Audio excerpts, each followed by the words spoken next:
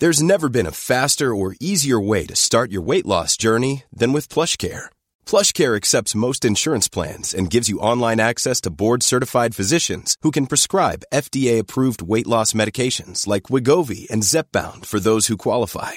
Take charge of your health and speak with a board-certified physician about a weight loss plan that's right for you. Get started today at plushcare.com/weight loss. That's plushcare.com/weight loss. plushcare.com/weight loss. Welcome to History Hack. If you didn't know by now, we are the revolution. That means we're sharp, witty, lots of fun, but it also means that we're essentially the peasants in Les Mis huddled round a table in the corner of the bar with no money. If you enjoy the show, please do support us. We have a Patreon account by which you can donate a small monthly sum in appreciation of what you're hearing. Alternatively, we have Ko-fi, in which you can just do a one-off donation as a thank you if you particularly enjoy a certain episode. Either way, we massively appreciate all of your support. Hope you enjoy the show. Hello and welcome to today's History Hack. The guest that we have today, I feel like she and I have kind of been walking past each other for probably about 5 years without ever actually meeting face to face, which is really weird when someone is in a similar field to you and you're like, I should really know that person better, but I don't. Beth, who have we got with us? Yes, so today we've got Dr. Sarah Louise Miller, who's a historian and broadcaster who specialises in Second World War history. And really excitingly, she's here to talk to us about her first book, The Women Behind the Few, the Women's Auxiliary Air Force and British Intelligence During the Second World War. Hi, Sarah Louise. Hi, good to meet you both. Oh, this is brilliant. Okay, so girls talking about girls' history, which yes. I love the concept. So let's start with some background for people who maybe aren't into the Second World War. Was there a precedent for women working in the armed services before World War II? Definitely a precedent. So you see women in war with the military for pretty much hundreds of years, but really in the First World War, you get these specially created sort of auxiliary groups. So you've got the Women's Army Auxiliary Corps in 1917. There's 50,000 women in that by the end of the war, have served in that, mostly in support roles. And then you've got the Women's Royal Air Force, which is created alongside the RAF actually in April 1918. 15,500 of them by the end of the war. And the Women's Royal Naval Service in 1917, and they've got about 5,500 by the end of the war. So you're talking, a big group of people involved in military service there who are women. And they are sadly disbanded at the end of the war. No peacetime services exist. It's an uncomfortable thing for the British authorities to see women in military uniforms, and they want them out of those uniforms, give the jobs back to the men and back to their sort of socially acceptable roles in the home. Do you know who's not a fan of that? George V. He absolutely loves women in uniform, and not in a pervy way. He just thinks it's awesome. I think him and Queen Mary in 1918, they said they didn't want any fuss for their silver wedding anniversary because it was in the middle of war. But the one thing that was allowed to happen was this mass parade of all these different women's units in their uniforms were allowed to march into the quadrangle at Buckingham Palace, and they presented them with a gift. Which was it was like a token gift because it was wartime. It was like on silver tissue paper as like a proclamation or whatever. But he absolutely loved it. The Wrens were his favourite, unsurprisingly, because he was a naval man. But yeah, he absolutely thought it was brilliant. They did have smashing uniforms, the Wrens. Yeah, he said it was particularly the uniform. He said they looked so smart, and it was so nice to see so many young women turned out so smartly and doing their bit. He just thought it was brilliant. And of course, his daughter's nursing, so she's in uniform as well. But yeah, he thought it was absolutely brilliant. But I guess scaling back everything after the war, the women are the first to go, aren't they? Yeah, it's a shame because they really did set a precedent in terms of look how capable women can be in military roles. They did a fantastic job and an overwhelmingly very successful sort of experiment, really. And I remember reading about the Wrens myself before, where some of the women afterwards were really disappointed that they had to, just disband everything and go back to their pre-war lives and whatever occupation they may have had before. And, some of them found it really exciting, serving during the war. And they those women, if they were young enough, I guess, and other women had another chance when the Second World War broke out and women were recruited into military service again. Could you tell us, Sarah, a little bit more about what roles they fulfilled in the West? Yes, so when it looks likely that there's going to be a Second World War, pretty much inevitable, it's decided that, the manpower crisis that had occurred in the First World War was anticipated. It's decided to reboot the women's military auxiliaries, and it's kind of foreseen that they will be needed. It's still uncomfortable. So the British authorities are, they wait until they have to do it. It's begrudging when they do it. And initially there are not as many roles available in the WAF. So the Women's Royal Naval Service is back in 1939. The ATS replaces the WAC, so that's the Auxiliary Territorial Service, which is with the British Army. And then we have got the WAF, Women's Auxiliary Air Force, so that replaces the Women's Royal Air Force from the First World War. So the WAF are initially given roles that are kind of deemed socially acceptable for women, things that's not that uncomfortable to see women doing, even if it is in uniform. Things like cooks, domestic workers on air stations, kind of support roles to keep the RAF flying, but without it looking too military in nature. But as we know, the war goes on, and loads and loads and loads of men are needed in combat roles and overseas, which leaves a vacuum at home with the Royal Air Force. So they need to put women into more roles. So as the war goes on, the number of roles gets bigger and bigger. And we see them in pretty much anything in the Air Force that is deemed non-combatant. So, parachute packing. The famous ones are the barrage balloon handlers, who are handling the great big gas-filled balloons. Very dangerous work, actually. And then aircraft mechanics. I've actually seen a file in the National Archives that was fairly thick, talking about, it's basically an argument about whether or not WAF should be allowed to wear trousers, because he kept ripping their skirts climbing in and out of aircraft. Let's focus on the important things, chat, shall we? Exactly. Yeah. There's also what I call the period files, which are a few files in there that are kind of debates over how much time the operational time the RAF is going to lose because of women having period pain. So really those National Archives files for the WAF are not really sort of enough to write about them. They are quite interesting in that respect. But yeah, we see them climbing in and out of aircraft with their trousers eventually. But another place where, they're really needed is in intelligence roles.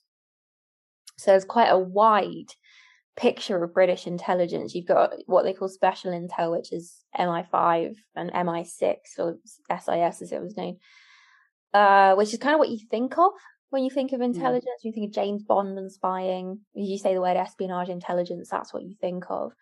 But we're talking here about service intelligence. So the Royal Navy, the British Army, and the Royal Air Force all need military intelligence. Intelligence on what the enemy intends to do and is capable of doing militarily. So all three services use women in those roles to collect, analyze, and disseminate intelligence on the enemy. The RAF don't want to give those roles to the WAF initially, but as time goes on in the war, they have to. There's various reasons, which we do explore in the book, as to why women weren't really deemed suitable for intelligence work, and that comes down to sort of hesitancy over whether or not they can keep secrets, because naturally all women are gossips. But they're missing the obvious point that girls are smarter than boys. I mean, it certainly appears that way eventually. Where's the National Archives file on that? Well, we do have to wonder, don't we? If you look at the propaganda though, the Keep Mum She's Not So Dumb poster. It's got this seductive woman surrounded by male members, officers of the military services, and even like the presence of women in the pub is deemed kind of subversive. Which is ironic, because there's a pub in London where the D-Day planners are asking the locals what they'd do if they needed to get like a load of people off a beachhead, isn't there? Yeah. So, and also, men are easily manipulated, and easily manipulated in particular by women. So no one put two and two together, did they? No, and it's funny because there's also an incident at Bletchley where a man is caught bragging down the pub to a load of women. Oh, I do the secret work at Bletchley. Look at me, I'm awesome. And you don't really see the women doing that. So it's definitely unfounded, but it's a thing nonetheless, sadly. The WAF have to go on and prove this all wrong. Men. Anyway, the Battle of Britain, people focus on the men. They focus on fighter command for obvious reasons. They're sexy and shiny, and everyone loves talking about pilots, and it's a dramatic story. But there is so much more to it than that. So talk to us about the WAF and the vital roles they carried out. The Battle of Britain is actually my favourite kind of section of the book, because it's one of those instances where it's really easy to look at what the WAF were doing and categorically say they directly affected the course of the war. So we all know what likely would have happened if Britain had lost the Battle of Britain in the summer of 1940. Hitler has Operation Sea Lion, on the horizon. He wants to invade and, if necessary, occupy. He said that in a directive. So it's crucial what happens in this battle. And the RAF go into this battle outnumbered. So brute force just isn't an option. It doesn't matter how sexy your pilots look in their uniforms and how good their aircraft are. If you just surely don't have enough of them, you've got a problem. So the head of fighter command, Air Chief Marshal Sir Hugh Dowding, comes up with this idea to kind of create the world's first integrated air defense system, and that is known as the Dowding system. We've got this vitally important technology, radio direction finding, and that is capable of detecting incoming Luftwaffe raids and giving certain crucial pieces of information. Where are they? What's their bearing? What's their altitude? How many aircraft are in the cluster? All this kind of information that you can see is really important to the defence of Britain, and that's collected by radar stations. But it's no good if you cannot get it to fighter squadrons that need to be scrambled to intercept these raids. You have to have something in between.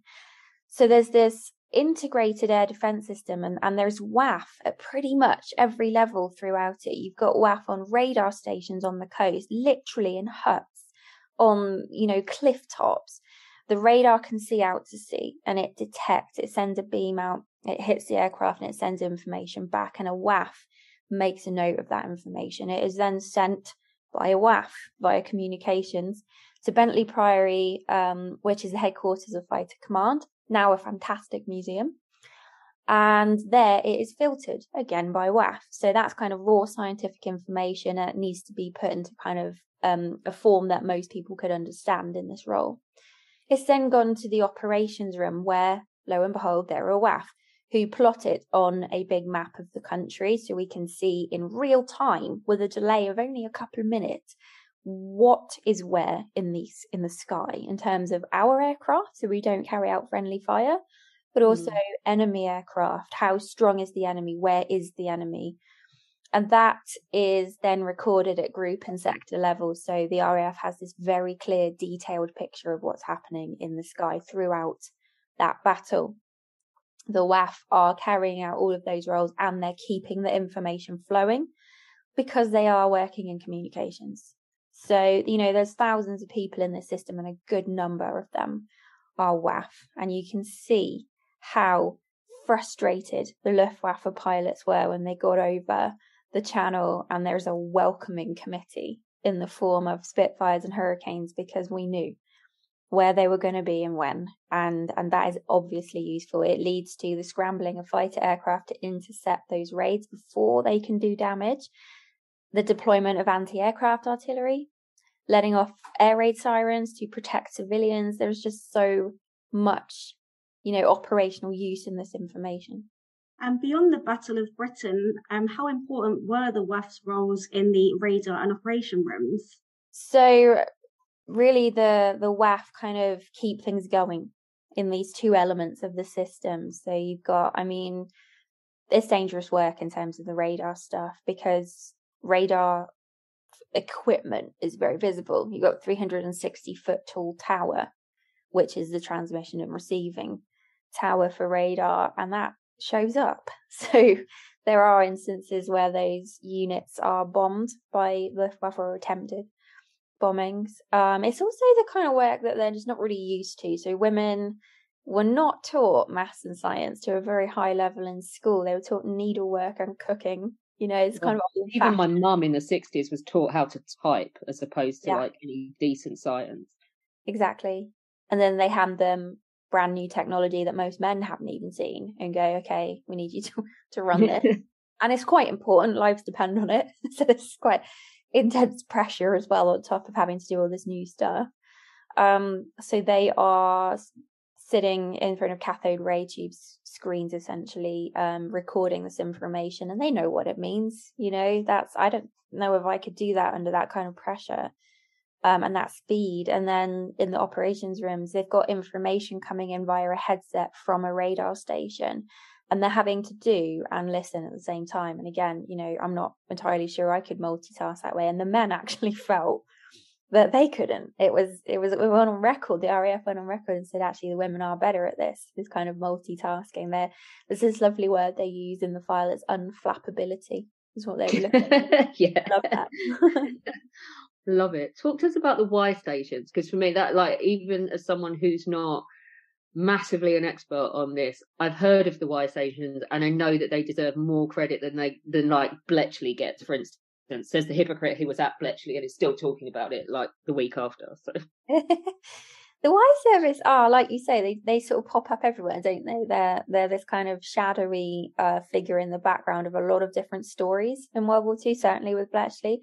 And a lot of people don't realise that the interception of enemy signals, the signals that were decoded and deciphered at Bletchley, actually were not intercepted at Bletchley on the main site. They were intercepted by the Y service. So the Y service is essentially a listening service. And there are listening posts all around Britain and some of its kind of other territories. And the job of this service, which is split into, Navy, Army, Air Force kind of sections, focusing on their respective opponent services, they are responsible for intercepting or listening in to enemy messages. So with the case of the RAF, who used a lot of WAF in these positions, you would be listening to Luftwaffe, air-to-air, air-to-ground messages. What are they actually saying to each other? So a lot of the time, this obviously is in German.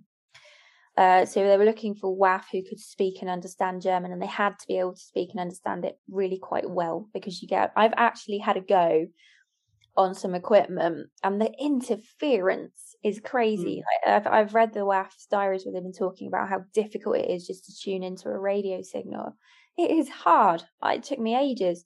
It's crackly. It would send you nuts after a while, I think. But they had to sit there for hours, tune into these kind of frequencies, listen to what was being said, write it down as quickly as possible, and then get it to Bletchley where it could be worked on.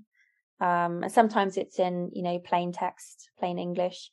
Sometimes it's encoded, needs to be decoded. It's tricky work. Definitely. And we've got to go back to Bletchley, which we've obviously mentioned there. Can you tell us a little bit about the WAF's role there?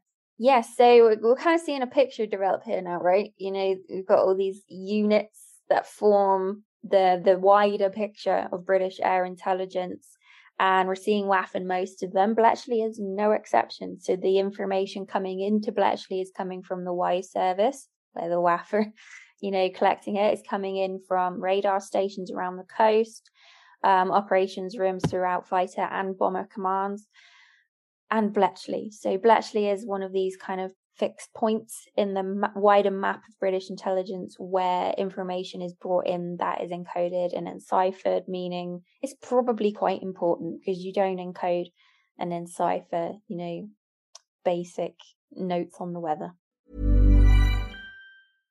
How would you like to look 5 years younger? In a clinical study, people that had volume added with Juvederm Voluma XC in the cheeks perceived themselves as looking 5 years younger at 6 months after treatment. Look younger, feel like you. Add volume for lift and contour in the cheeks with Juvederm Voluma XC. Reverse signs of aging by adding volume to smooth laugh lines with Juvederm Volure XC. For important safety information and to find a licensed specialist, visit Juvederm.com. That's JUVEDERM.com. Not for people with severe allergic reactions, allergies to lidocaine, or the proteins used in Juvederm. Common side effects include injection site redness, swelling, pain, tenderness, firmness, lumps, bumps, bruising, discoloration, or itching. There's a risk of unintentional injection into a blood vessel, which can cause vision abnormalities, blindness, stroke, temporary scabs, or scarring. Talk to a licensed specialist to find out if it's right for you.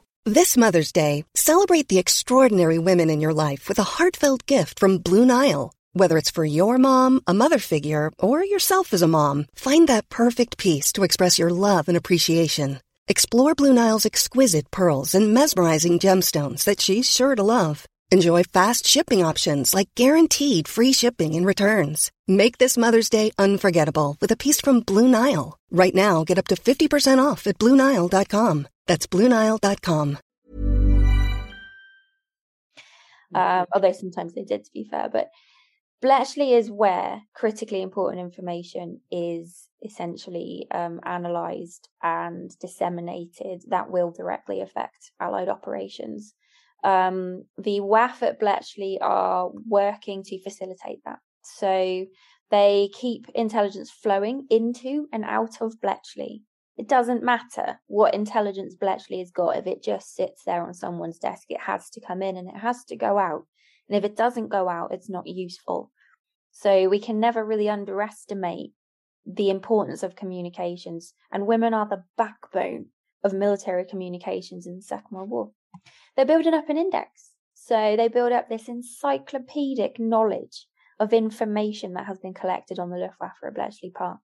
To the point where they, if someone from the RAF comes and says, I need information right now on this airfield, like that, they can find it. They know where it is. Operationally as well, like, so I'm guessing for point blank, that means that it's imperative what they're putting together. Yeah, absolutely. And so many other operations, they need to, have that information immediately, as quickly as possible. No one can find it like they can, because it's what they do day in, day out. So point blank is the one where they smash the Luftwaffe prior to D-Day, isn't it? That's like the directive to go out and just utterly trash it. It certainly, you can see how the type of information we've been talking about here would help them to do that. Mm-hmm. It isn't all Spitfires and Hurricanes. Actually, curse them, because I am 100% a Bomber Command girl because of Uncle Wally and his middle turret gunning in Lancasters. What do they do in Bomber Command? Because they must be there as well. They are all over Bomber Command, yes. I'm a big Bomber Command fan too, actually. Boom. Team Bomber Command. Where do you sit, Beth? I feel like I'm like a sit on the fence kind of person. I don't feel I know the aircraft enough to really have an opinion on that one. She's going to be fair and say, I'll go fighter command so no one gets left out. Yeah, shall I say? I'll say that. Yeah. I'll say that. I'll be nice. I popped up to the International Bomber Command Centre the other week, and that was amazing. Actually, Bomber Command is an emotion-inducing service to study, isn't it? I can't see a Lancaster bomber without weeping. So I know they're very emotive. Yeah, I want to fly in one before I die. It's like my life's ambition, bucket list. It's the sound of them for me, those engines, goodness. But the WAF are certainly involved in Bomber Command, and it's apt to talk about emotion there, actually, because they're one of the reasons the RAF is reluctant again to take on WAF in Bomber Command is because it is a difficult place to work. They've got a very high rate of loss, and they're worried that that's going to, cause hysterics among the women. Obviously they can't be trusted not to have an emotional breakdown, right? Well, this is the thing. I found a file somewhere in the archives, in the National Archives, that said it basically implied they needed to stock up on tissues because they'd be crying every 5 seconds. Which is why one of the chapters in my book looks at the emotional kind of reactions of women to warfare. But actually, some of the work that they were doing in Bomber Command, they were faced with the very harsh realities of war. They speak in their diaries about seeing men that they became good friends with go out and only half of them come back on operations. And that is difficult. And one of the things that they're asked to do is debrief bomber crews. So they're working as intelligence officers, collecting information toward bomber operations. They're making maps. They're keeping maps. They're keeping indexes in libraries of intelligence, carrying out really important aerial reconnaissance work to plan bombing raids, all of that stuff. But one of the things I found really interesting was their approach to debriefing bomber crews. So when bomber crews come back from a raid, maybe they're hurt, maybe half their crew is gone, maybe they're traumatized, probably all of the above in lots of cases. They don't want to talk. They don't want to talk about what they've just been through. They're tired. They're in need of emotional support, but don't know how to ask for it. And they don't want to talk to these pretty young women in their flashy uniforms and stress them out. That's what people thought.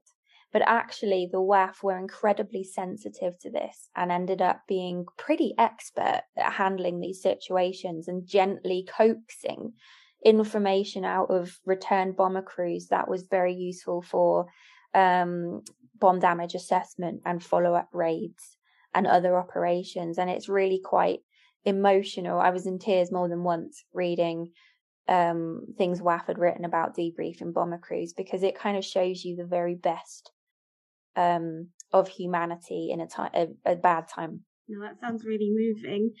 We've got to go on to another forgotten few, which is the Photo Reconnaissance Unit, which carried out a vital role. And the WAF were quite important in this as well, weren't they? Yes. Again, we are seeing them all across the map of British air intelligence, and aerial recon is no exception. So photographic reconnaissance, taking pictures from the air. Again, obviously useful. We're looking for intentions and capabilities as far as the enemy is concerned. As this means flying, especially able aircraft over enemy occupied territory. And those aircraft have big cameras on them, and they are taking literally millions of photos throughout the course of the war. They then take them back to the UK, where WAF will be there waiting to take the film off of the aircraft and then go and develop those photos. A number of them actually got quite poorly from poisoning from the chemicals involved in doing that. The pictures are then, they go through a system which is detailed in the book, but essentially they're taken to specific units at a place called RAF Medmenham, which is now Danesfield House, which is a very nice hotel. I was there a few weeks ago looking at some lovely photos they've got from the war. But at RAF Medmenham, there are different teams. So you've got like the airfield section. Their job is to look for intelligence on enemy airfields. So any photos depicting airfields will go to that section. Aircraft section, factory section. There's lots of different sections. The WAF are reading those photos, which I think is akin to a kind of code breaking. Because I don't know if you've ever seen an aerial reconnaissance photo, but it's not like looking at a regular photo. No. Is it true? I read this the other day and I'd never heard it before, that they did a canvas of Britain for any holiday photos anyone had taken before the war of the French coastline to try and build a jigsaw up. They did. Interestingly enough, I'm based at the University of Oxford, and that's where most of those photos came. So they did an appeal for holiday snaps, they called it, and thousands of them came in big post bags. And it was over at the university, where they were kind of poured over for what was actually quite useful intel on terrain, different aspects, which, it's true nowadays that one of the most useful sources of intelligence, we think satellites and things like that, it's actually social media. So it's quite similar. It's that version, isn't it, in the Second World War? And they're looking for anything that is going to be useful for operational planning. And sometimes that means troop movements. Where's the enemy grouping their troops? Where are they moving them to? Is there a build-up? Is there a lot of building happening on a site that might imply there's new kind of technology or an airfield being established there? New weapons? Sometimes it's the other way around. So we're looking for what can be useful for us offensively. Bombing targets. Where can MI6 or the SOE drop agents and equipment? So drop zones for parachute drops. All kinds of purposes to that kind of work. Very, very important work. Possibly the sexiest of all the sexy roles for women in the Second World War. Sexy as in terrifying as well. We've had a conversation on History Hack about this before, where I said I would 100% do this, and Alina said she would be way too scared. She would like to think she'd be the kind of woman that would volunteer for SOE operations, but in reality she'd be way too scared and she'd run away and hide. Where do you come down on it? I feel like when I reach the point in the recruitment process where they say to you, there is about a 50% chance you'll come back, and if we send you over as a wireless operator, you'll probably last around 6 weeks before you're caught. I would say no. We all want to think we'd be that brave, but I don't. Having, read and studied a lot on this, I'm pretty sure I would not have the guts at all. So tell us about some of the experiences of the WAF then.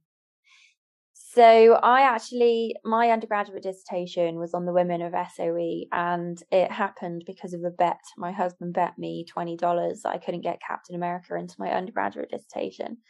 So I took it and thought, okay, how am I going to do this? I discovered that Captain America's girlfriend, Agent Carter, was an SOE agent.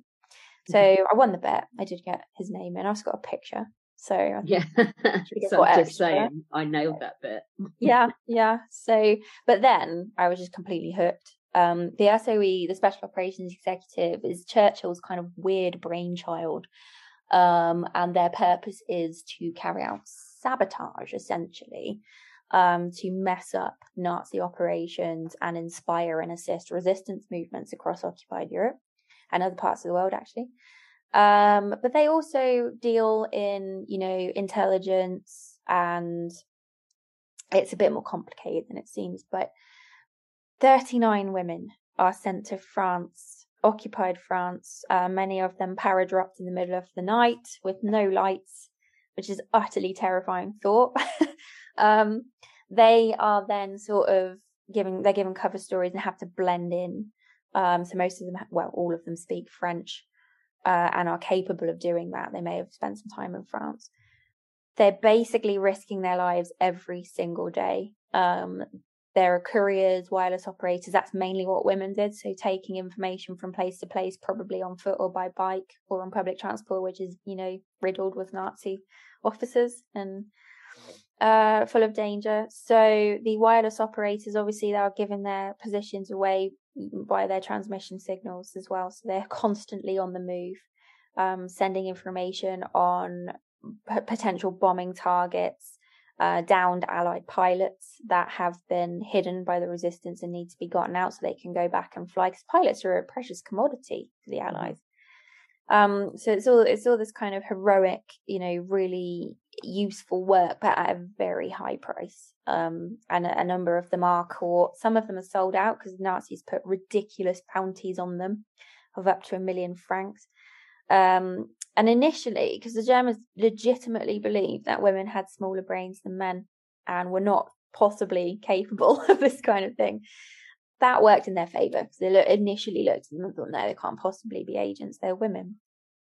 Pay for your stupidity. Exactly. Beth, would you have been SOE? No, I definitely would join you guys in not being SOE.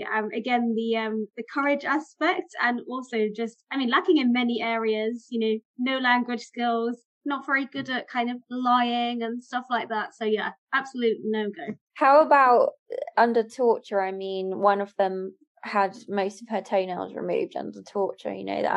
That's so grisly that it made me feel sick. Yeah, I'd probably crumble. Yeah. Yeah. No, they were so extraordinarily brave. Yeah, absolutely. Yeah, it's tough reading, have to say. It is. There must be, when you write something like this, there's some woman somewhere in this book that you have absolutely fallen in love with. Who is it? There definitely is. For me, there are two, and I cannot ever choose between them. And they're both SOE, actually. One's Noor Inayat Khan, who was technically an Indian princess, actually, through her family's history. But she was an SOE agent who was incredibly brave. And she actually died. She was caught and killed. Quite, just really traumatic. Her file in the National Archives was one of the only times I've come away from research and taken a couple of days to recover, because it is just horrific what happened to her.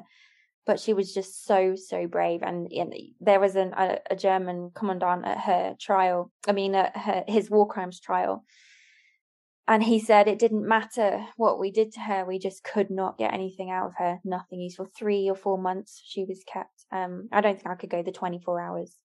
But the other is Pearl Witherington. Pearl is something else. She's the stuff of Hollywood movies. So her fiance was captured and in a camp, and she thought, okay, well, I'll join the SOE, go over and bust them out. The two of them not having my man. It's amazing. They end up running basically a resistance cell, the French resistance, living in the woods. She's in charge of a few thousand men with only a few guns between them. And they basically carry out absolute havoc on German communications and transport. She's just fascinating. There is a biography of her, and I think it's one of my favorite books I've ever read. And as well as those amazing stories, and in some cases, you said heartbreaking. I mean, it really does kind of put into perspective again, as historians, the kind of, the emotional responses you can have yourself when looking at this kind of material. When you are researching topics such as warfare, it can be quite traumatic in a way, when you are just reading very dark accounts and experiences all of the time. And it definitely makes me, not angry, but fired up over the fact that this was their war too. We do have this, and that's why I called the book The Women Behind the Few, because we do have this kind of, idolization of the few. And nothing that I've ever said is to say that that's a bad thing.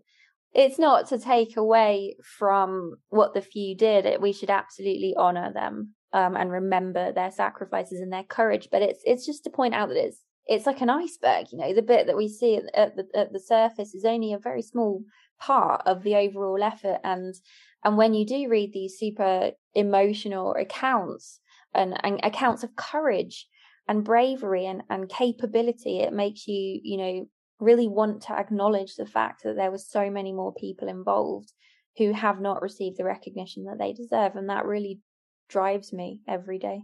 What's next after this book?